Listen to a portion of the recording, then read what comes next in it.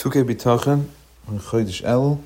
So let's discuss the capital of the David Hashem Oiri V'Yishi. We say this capital a whole Chodesh El, and straight through the Yom Noraim. And the Yom Noraim are called Yomim Noiraim. Noiraim means awesome, and they're known as days of Yiras Shamayim.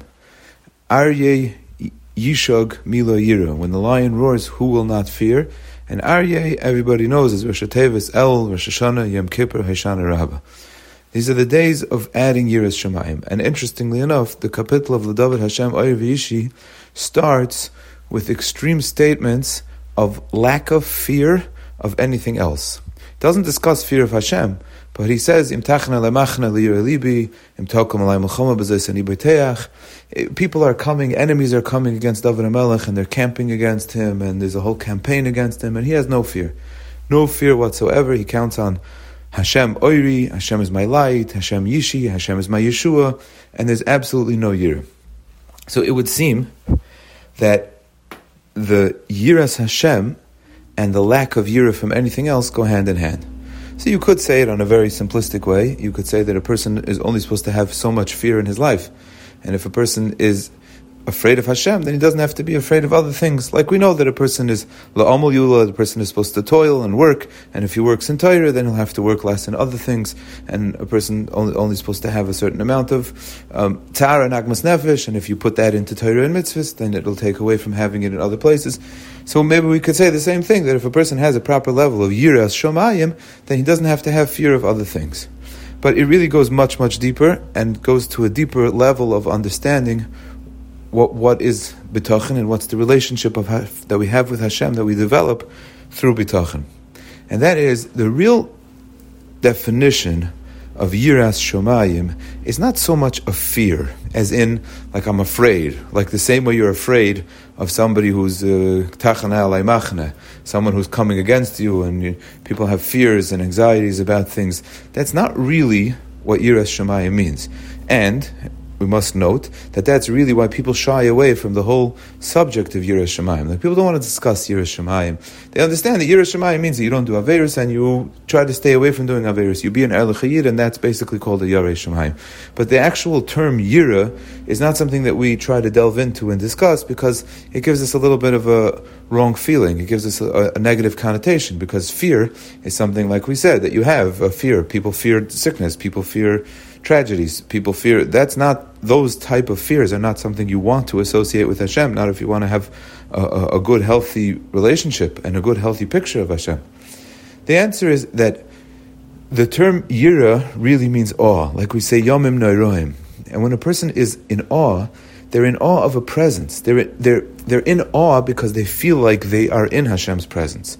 When a person is in the presence of greatness, they feel awe. When a person walks into the room of a great tzaddik, they have a certain awe on them. They have a certain yiras hakavod. They watch their movements. They're afraid, but not in a bad way. They're afraid in such a beautiful, wonderful, wholesome way that they don't want to do anything wrong, and they want to make a good impression, and they have a sense of their own self and their own actions, and they're very aware of everything that they do because they don't want to disappoint, and they don't want to make a wrong impression, and they don't want to make a mistake. There's a certain, it's called awe. That's yira.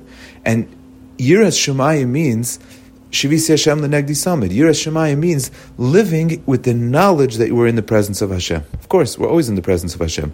But yiras shemayim means living with the knowledge that we are in the presence of Hashem, and acting on that. When a person has that recognition and knowledge very clear, then of course it keeps him away from Averis, because when you're standing in front of Hashem, you don't want to do something that Hashem doesn't approve of.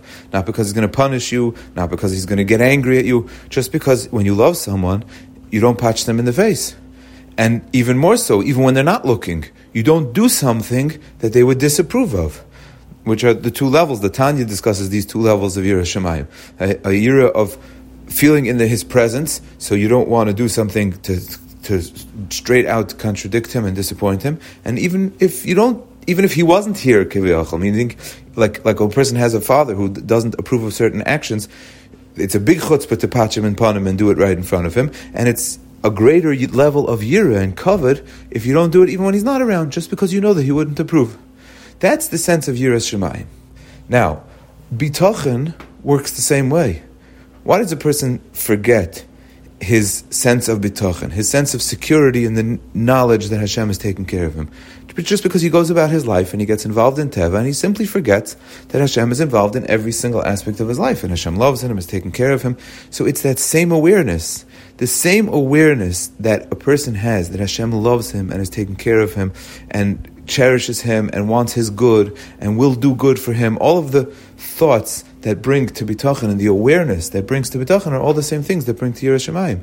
That same Hashem who takes care of me by hashgacha pratis on every single action and every single thing that happens in my life. Of course, he's involved in every single thing that happens in my life. Okay, so now I know that he's involved and he's watching me. So now I'm not going to do an aveira.